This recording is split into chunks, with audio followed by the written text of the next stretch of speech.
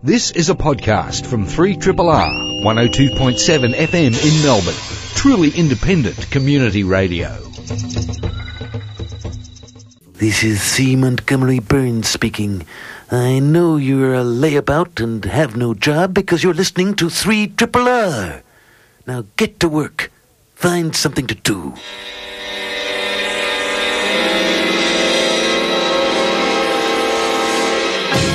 Zero G.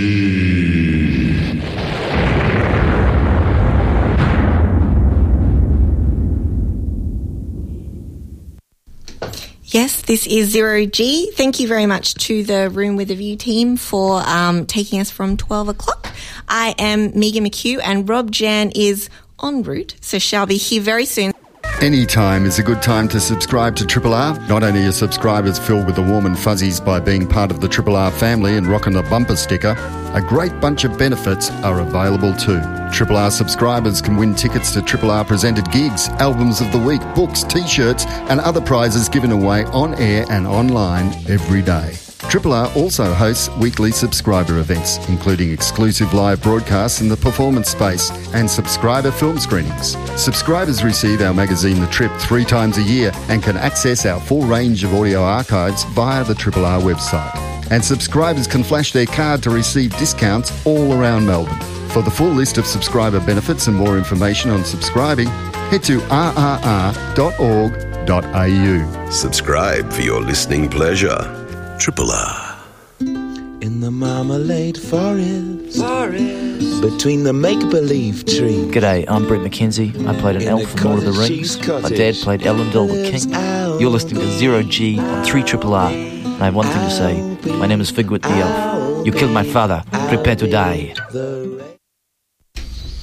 Rob Jan here. What was that, Megan? Oh, yes, so we listened to John Mouse from Screen Memories, Teenage Witch.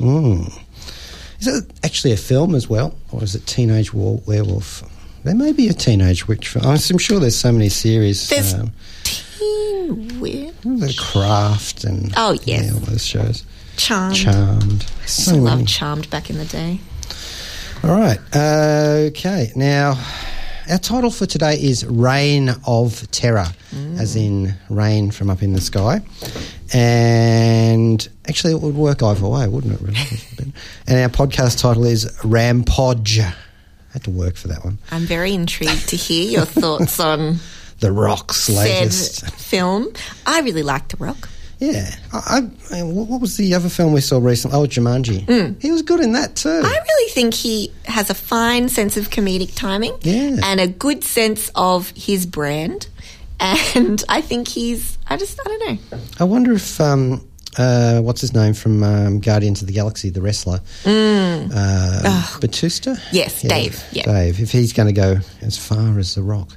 I personally think so, because I think he's tried his hand at some more dramatic roles and things as well, but I think he knows kind of his niche. But I think he's probably more interested in being more of a serious character actor, from what I understand. This is kind of a segue, since we just mentioned a Marvel Universe character. It's what, like 2 minutes? 2 minutes in. Staggering coincidence. I'm actually feeling like the cinematic year is over. Over? Yeah, it's like I did it all on April the 25th. I've seen Avengers Infinity War. That's it. What about Solo? Thanos Solo? No. So you mean Marvel Cinematic Year? Oh, no, the cinematic year in general. There's nothing else. You're not interested in anything else? I'm interested, but I'm not excited. I'm not emotionally engaged. I know I can't be. This is like, 19 films. How can you possibly rev up to that? I mean, I guess it's a matter of something different. There's plenty of other different things that I'm excited about. Deadpool 2 will be a hoot. Yeah. Ant-Man and the Wasp will be fun. Aquaman will be Aquaman. I have no idea I don't know what to expect, actually. Talking to fish. But I think, we've still got plenty to look forward to. I'm only just feeling it's like post-convention depression. Yeah. You come out of that and you're thinking, what next? Wow. Because you've spent a lot of time building up to this. Yeah. Anyway, so what I've been doing is reading some Marvel comics instead. Branching out. Branching out there. Now, you may know that they've reset their numeration system, which is to say they've gone back to the old ones. They do this periodically.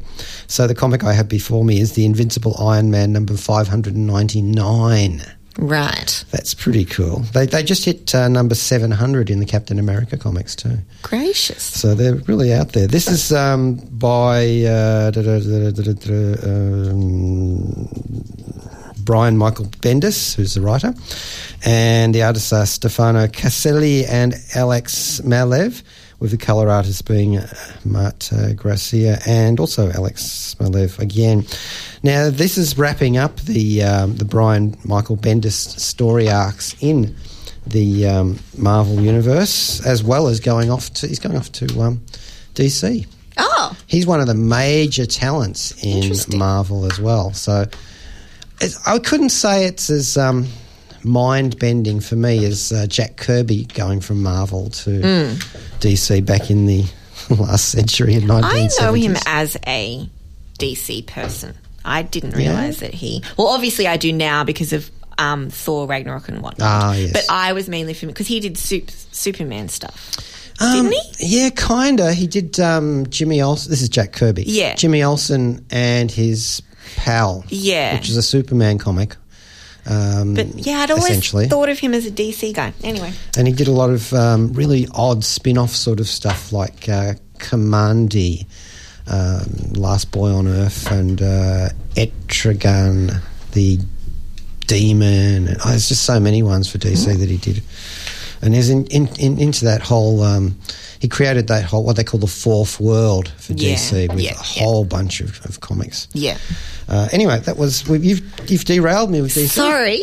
Actually, speaking of DC, well, since I'm there, SBS Viceland on Friday nights at 7:30 is replaying the 1960s Batman series. Oh, cool. Because this came out on DVD not so long ago, so it's all sort of fixed up and ready to go. Sorry, what's a DVD? Just kidding.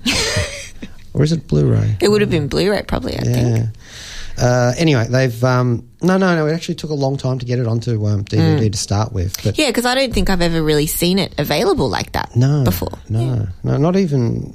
No, not recently at all. So here it is on SBS Viceland. So if you have never seen the original... Well, maybe not the original Batman series, because it's an animated series and it's movie serial and all there's that lots stuff. of bits and pieces. Yeah. Well, this is your chance. This is actually the Batman that I grew up with. the camp the Adam West. Yeah. But I think people did... I mean, because of Adam West being in Family Guy and things like that, I think people became more familiar with who he was and what he was in. And so I think there was kind of a resurgence of people appreciating that Batman. Yeah. Back to Iron Man. You're derailing yourself here. I am actually. No, we went with it. The state of the Stark, basically, in the comic books, not in the Marvel Cinematic Universe. Yes, very distinct. And I'm not going to go there. This is what's going on in the comics. They've got a story arc called The Search for Tony Stark. Now, you may remember that Tony's been in a coma, essentially, for a very long time, like a year or so, in the comic books. He was punched by Captain Marvel. Good on you, Carol. And has been stuck in a stasis pod aboard a helicarrier or in a facility, depends on which comic book you're going with. But the body disappeared recently. And so the search for Tony Stark has been on. And what they've actually done is they've kind of splintered it all over the place.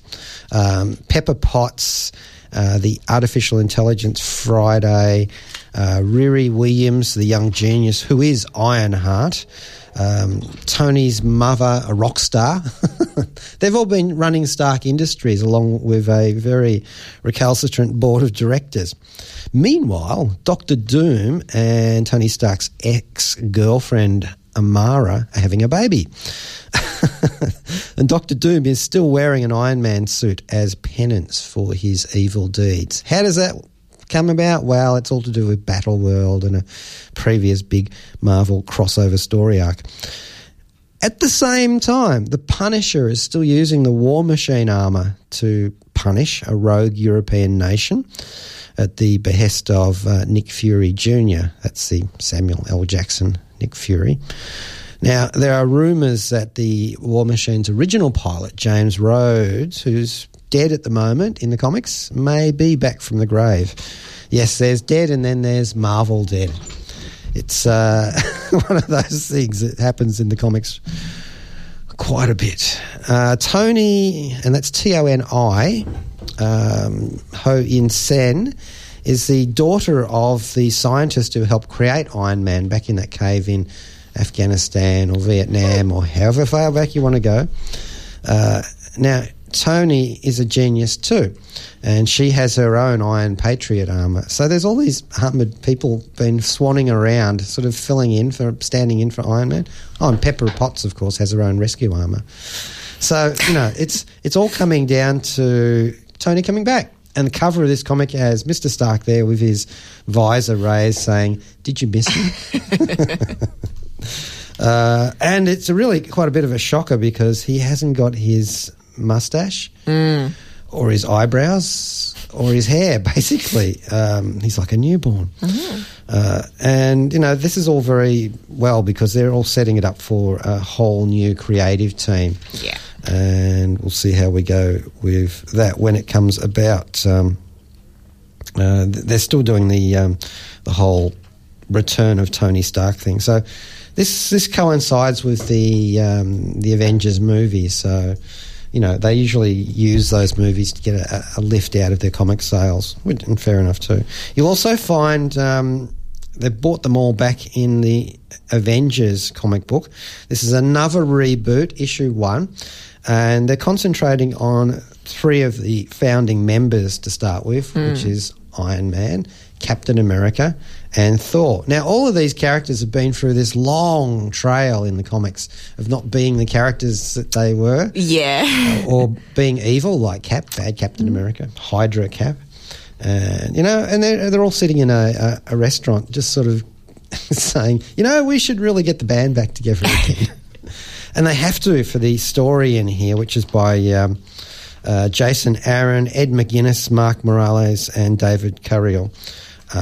Because what they're actually doing, the Celestials, the mighty ancient race of godlike giants who have been judging the Earth ever since Jack Kirby invented them, have descended to the Earth in that seems to be the 4th host of Celestials to visit the Earth. These are basically like bigger than Galactus.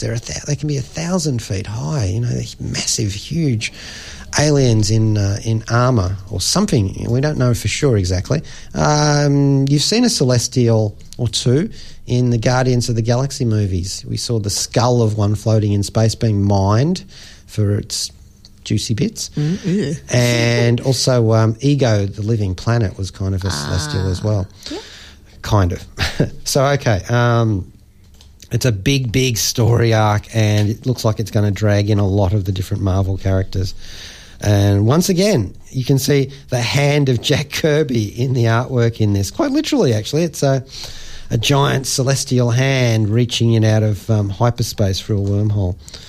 And one last one. This is just a personal, well, they're all personal comic book favourites. Marvel Rising is doing its kind of not a reboot exactly, but they're putting together fairly simple, not really huge story arcs, tales, quite literally in this case, teaming up some of the younger characters in the series. In this case, this is the one I've been waiting for a long time. Squirrel Girl and Ms. Marvel. Oh, nice. Yeah, so it's so cute. So they end up in a Stark Industries Institute for Technical Excellence, the Howard Anthony Stark special program for gifted students. And they're doing a big STEM. I keep forgetting about it. STEM cell. Well, STEM student Science. research. Yeah, sure. The whole core sort of learning things venture. And AIM, the Advanced Idea Mechanics guys with the beekeeper helmets attack. This is not good AIM. There's a bad AIM and a good AIM, and it's all very complicated. But this is by Grayson, Fowler, and Rosenberg. And it's some lovely artwork in this one, actually. Just the sort of, not lightweight, but very clean line kind of dynamic artwork you want for a more juvenile comic. I mean, what can you say? There's a panel where Squirrel Girl comes flying in over the head of the goon saying, "To me, my squirrel army." I don't know why. Actually, I do know why I like Squirrel Girl. I dipped into the comic books because she was first appeared in an Iron Man story. Ah. And there was a kind of a link there, and Tony Stark's been texting her, SMS texting her in the front of every Squirrel Girl comic, and she's stolen Tony's armour and used it to fly to the moon. So there's all these links that kept pulling me in. And endeared you to her. Yeah, and the meta story arcs are good, and she's a fourth wall breaker too. So she leaps out off the pages in various ways that remind me of the best days of the She-Hulk comic. Yeah. So it's just cool. It was dopey and cool, and there should be an action figure, but there isn't yet. Okay, and that's about it for that for now. Hey, this is Craig Charles, Dave Lister from Red Dwarf. You're listening to the London Jet Zero G football show. And what? Zero G? Science fiction show? Oh, smeg. Okay, now we're looking at a variety of things here today. We've talked about some comic books. I wanted to mention the passing of a director of actually some note in our genre, and that's Michael Anderson, who was born on the 30th of January in 1920 and passed away on the 25th of April. An English film director and actor, in a very minor way in the actor sense, who has lived in the United Kingdom and the United States and also in Canada, of which he was a citizen in the last phase of his life. He was actually born in London into a theatrical family and began his career in films as an office boy at Elstree Studios, that classic sort of work your way up. He served in the Royal Signal Corps in World War II, which is where he met Petty Ustinov, and he worked with him on his films after Ustinov actually requested his presence on the set. Films that he directed, Mr. Anderson, were the Dam Busters in 1955, which is a great old classic. He did the first movie adaptation of George Orwell's 1984 in 1956. The classic Talk to the Animals movie, Around the World in 80 Days. No, sorry, it's not Talk to the Animals. That's Dr. Dolittle. That's on my head at the moment because of Robert Downey Jr. Starring in it. Around the World in 80 Days, the Jules Verne story, of course, in 1956. Same year, actually, so he was like doing quite a bit then. There's a Alfred Hitchcock film that he was tapped instead of Hitchcock. I think Hitchcock went on to do North by Northwest or something at that time. The Wreck of the Mary Dear in 59 with Gary Cooper and Charlton Heston. So he's like into a Hollywood phase then. All the Fine Young Cannibals in 60 with Natalie Wood and Robert Wagner.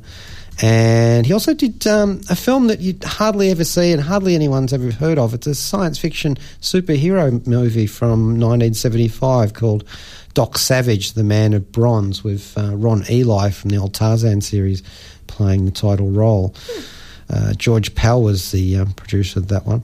And then, of course, in 1976, probably the film that most science fiction fans remember him for of that particular vintage, Logan's Run, adaptation of a couple of novels that has had quite a bit of resonance and a pretty good soundtrack, of which I will play you a piece in a minute. And Orca, the Jaws for killer whales in 1977. Gracious. Oh, I can remember actually seeing that at the cinema. Oh, Star Wars year too, by the way, 77.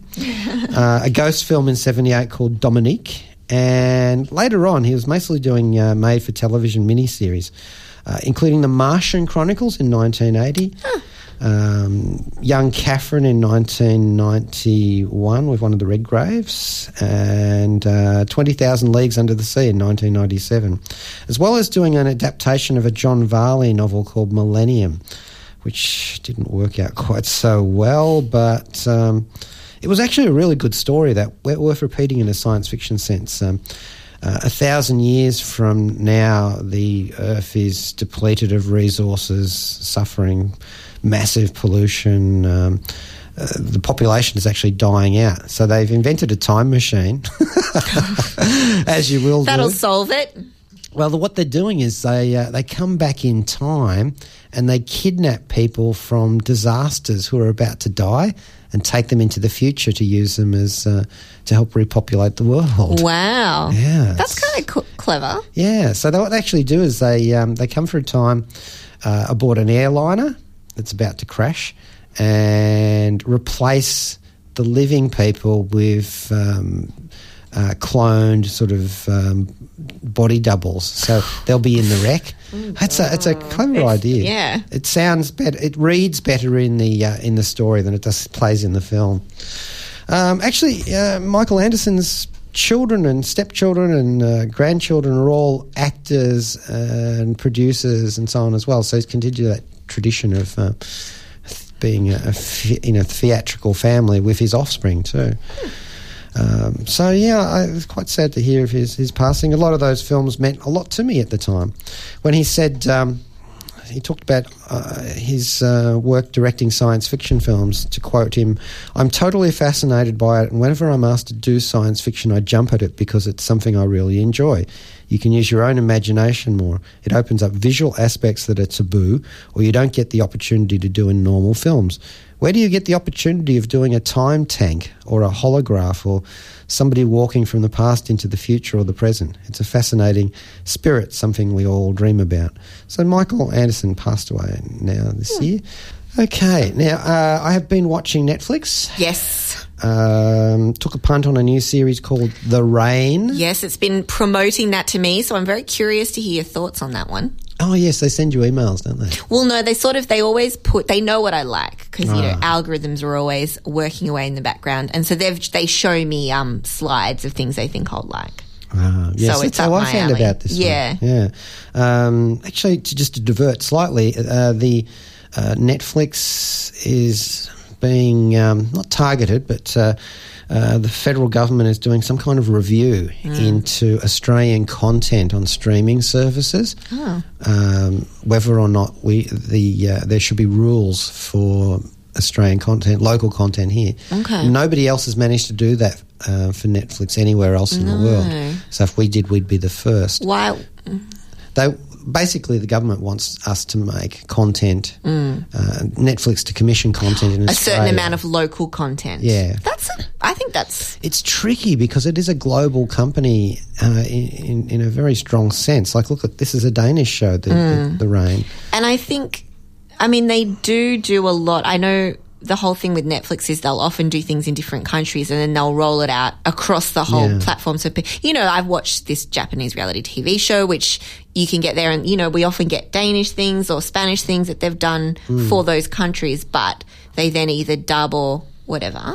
Well, the weird thing is that there's actually more Australian content on US Netflix than they show here on Australian Netflix. I know, and the thing is, I know Stan commissions a lot of local content. They do a lot of it'll be interesting to see how that goes, actually. There actually are a couple of Australian ones being commissioned at the moment, but I think that might just be in the normal course of events. Yeah. I can see arguments for both sides of that. Now, I'll be curious to see how it plays out. Yeah. Anyway, to the Danish web series The Rain. It was a web series initially. It's created by three people. Jannik Tay Mosholt, who did a Danish show called The War Game in 2017. And you'll see a trend here as I tell you about these people.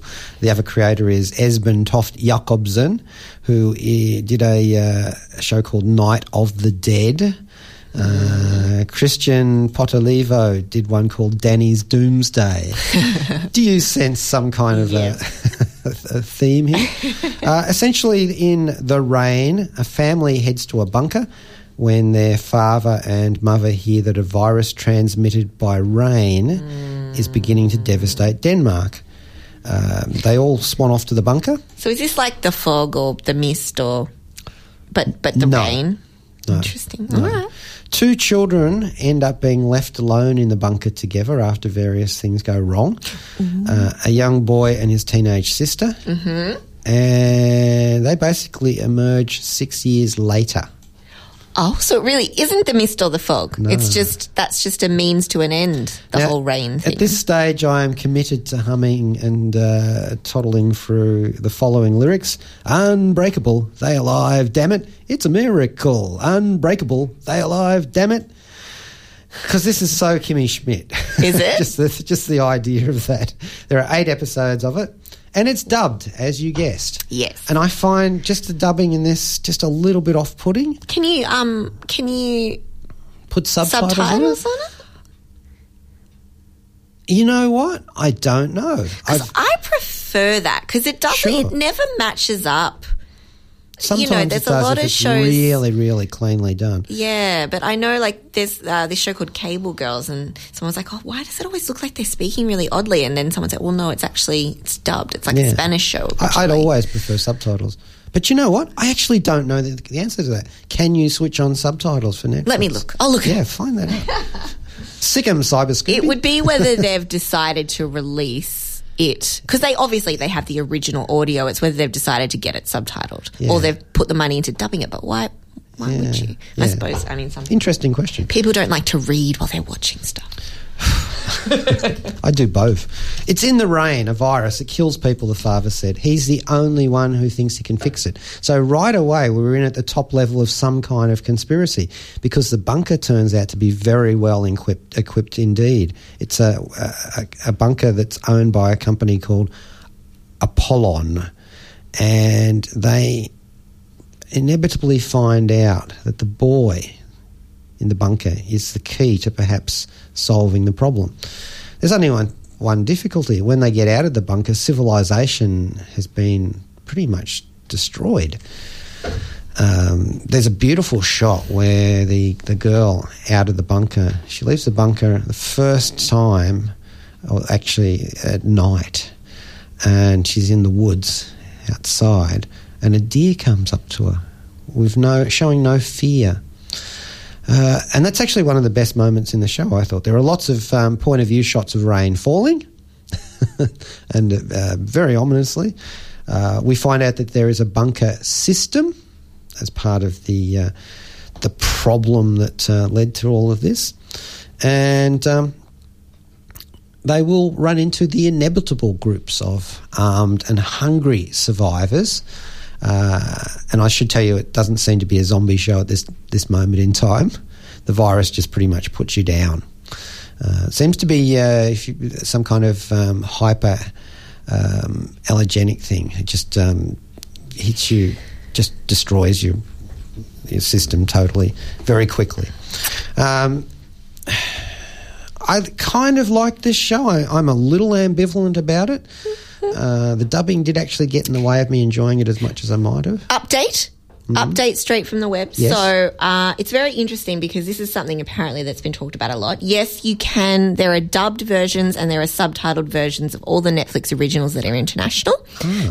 But the default setting is that it goes straight to the dubbed version instead of showing you the subtitled one as a default. So, and it's because dubbing wasn't really a thing, but Netflix has decided that that's what they want to do because they find that it's more palatable for their international viewers to receive it dubbed in their own language. Okay. There's a show called Dark. Have you watched that on there? It's German. I want to watch it. But they've said that the Netflix data says that 9 out of 10 people who watch that series were living outside of Germany. Okay. So they're encouraged by this whole rolling it out cross language, but so a lot of people in English-speaking countries will watch the dub of things, so they've got their own data on that. But it could have something to do with people not knowing how to get the subtitles. That's my opinion. So how do you get them? So if you go to the dialogue icon, so in the little bar where it's got, play and the details of the show, if you go down there, there's a little the dialogue icon.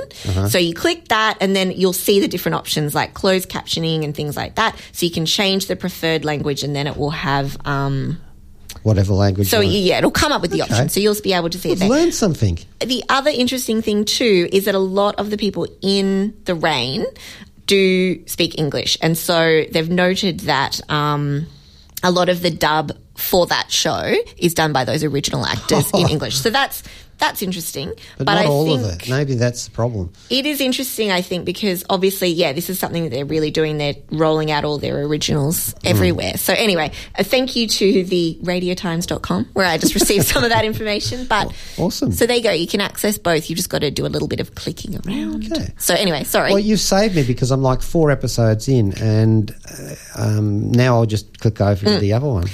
And look, as someone who was like weaned on anime, I always prefer. Yeah, you don't sure. really realise, but now that I know, I very much prefer subtitled in original language. But they just always used to serve us up with a dub. Because sometimes I'm working on other things while I'm watching stuff. Yeah. I like having it in English because I can't read the subtitles and do anything else. This is boring segue. I've started my winter knitting project. Very hard to watch subtitled shows while knitting because I can't read and knit at the same time. So I understand what you're saying. And add on to that, it's impossible, I find, to eat and watch 3D at home. Yeah, right. Because you've got to. I end up shoving forks up my nostrils and stuff. It's a hazard. Yeah. I think the thing is, some of these shows I would probably not multitask. Yes. I only multitask for certain things. So. Yeah. Well, I was multitasking for this, but it was very, very doing 0G at the same time as multitasking. So it's the same thing. I'm writing notes and stuff. Yeah, exactly. Anyway, the 2 main characters, the boy and the girl, are quite well drawn. The teenager's been left in charge of the boy, and they've all grown up. They've both grown up in the bunker. They are very attached to each other, and she is determined to keep him alive at all costs. They do run into other people. There's a soldier called Martin who is carrying a heavy burden of guilt for letting an infected person through a barricade and subsequently losing all of his squad mates to the infection. He's actually just fairly efficient, but he's kind of falling for the sister, you know. And there's a few other survivors as well. One of the survivors is a real pain. Every time the soldier doesn't shoot somebody, he yells at him, "Why didn't you shoot him?" And the first couple of times you're going, yeah, but after about the 3rd episode and he just keeps saying this, you just think, oh, dude, lower the aggression factor. I think it's quite realistically done. The apocalyptic procedural is fairly well rolled out. You've got to be able to do that now, though, as a base. If you're going to even dabble in that, dip a toe, you need to be pretty good at the basics. It's funny you should say that because the virus lingers in the water table. Oh. So if you dip your toe into the wrong pond, you're gone. Oh, dear. You know, so you actually managed to pin the nail there, put it right, put the tail on the donkey right away. Just pin the nail on the donkey. That's a game. The nail on the toe. Ew. Yeah. So it's called In the Rain. I don't think it's the best post-apocalyptic show. The I've Rain, ever just seen. The Rain. Just The Rain, yeah. Would I recommend this show? Well, it's that trap. There's 8 episodes. Ah, not that much. No. There may be another season or anything. There's a meta arc as they try to get someplace to do something. There's another group involved, and you don't know what they're doing. There may be other survivors. It's unfolding at a nice pace too. Okay. I thought I'm getting something out of each episode. Well, that's good. So yeah, you give it a try. If you can't stand it, well, you don't have to keep watching it. Good motto. There you go. Oh, they could use umbrellas too. Really could use umbrellas. Wow! Hey, Space Buddies! I'm Danny John Jules. I play the cat on Red Dwarf, and I gotta tell you that listening to Zero G is fashionable as wearing knee-length socks with thongs. Zero G, industrial strength sci-fi pum-pum on 3RRR. And we're coming up to 2 o'clock. It's gone quickly. It's rampaged through. It has. And I did want to mention this film. I might unpack it a bit next week. I keep putting it off. It'll probably be off the screen. It's the new Dwayne Johnson vehicle, Rampage. It's directed by Brad Payton, loosely based on a video game series from Midway Games from 1986 till the present. And their basic change is, essentially the character is the one that Dwayne Johnson plays is a primatologist working in a zoo His best mate is a giant, fairly large actually, albino gorilla called George, who's actually a bit of a character, which helps, but not so much that he's able to thwart being contaminated by some debris from a space experiment gone very wrong. No, this is the rampage part of it. You know he's going to go ginormous and go on a rampage. There are also other creatures that have also been affected by this. And it's actually a good little kaiju film.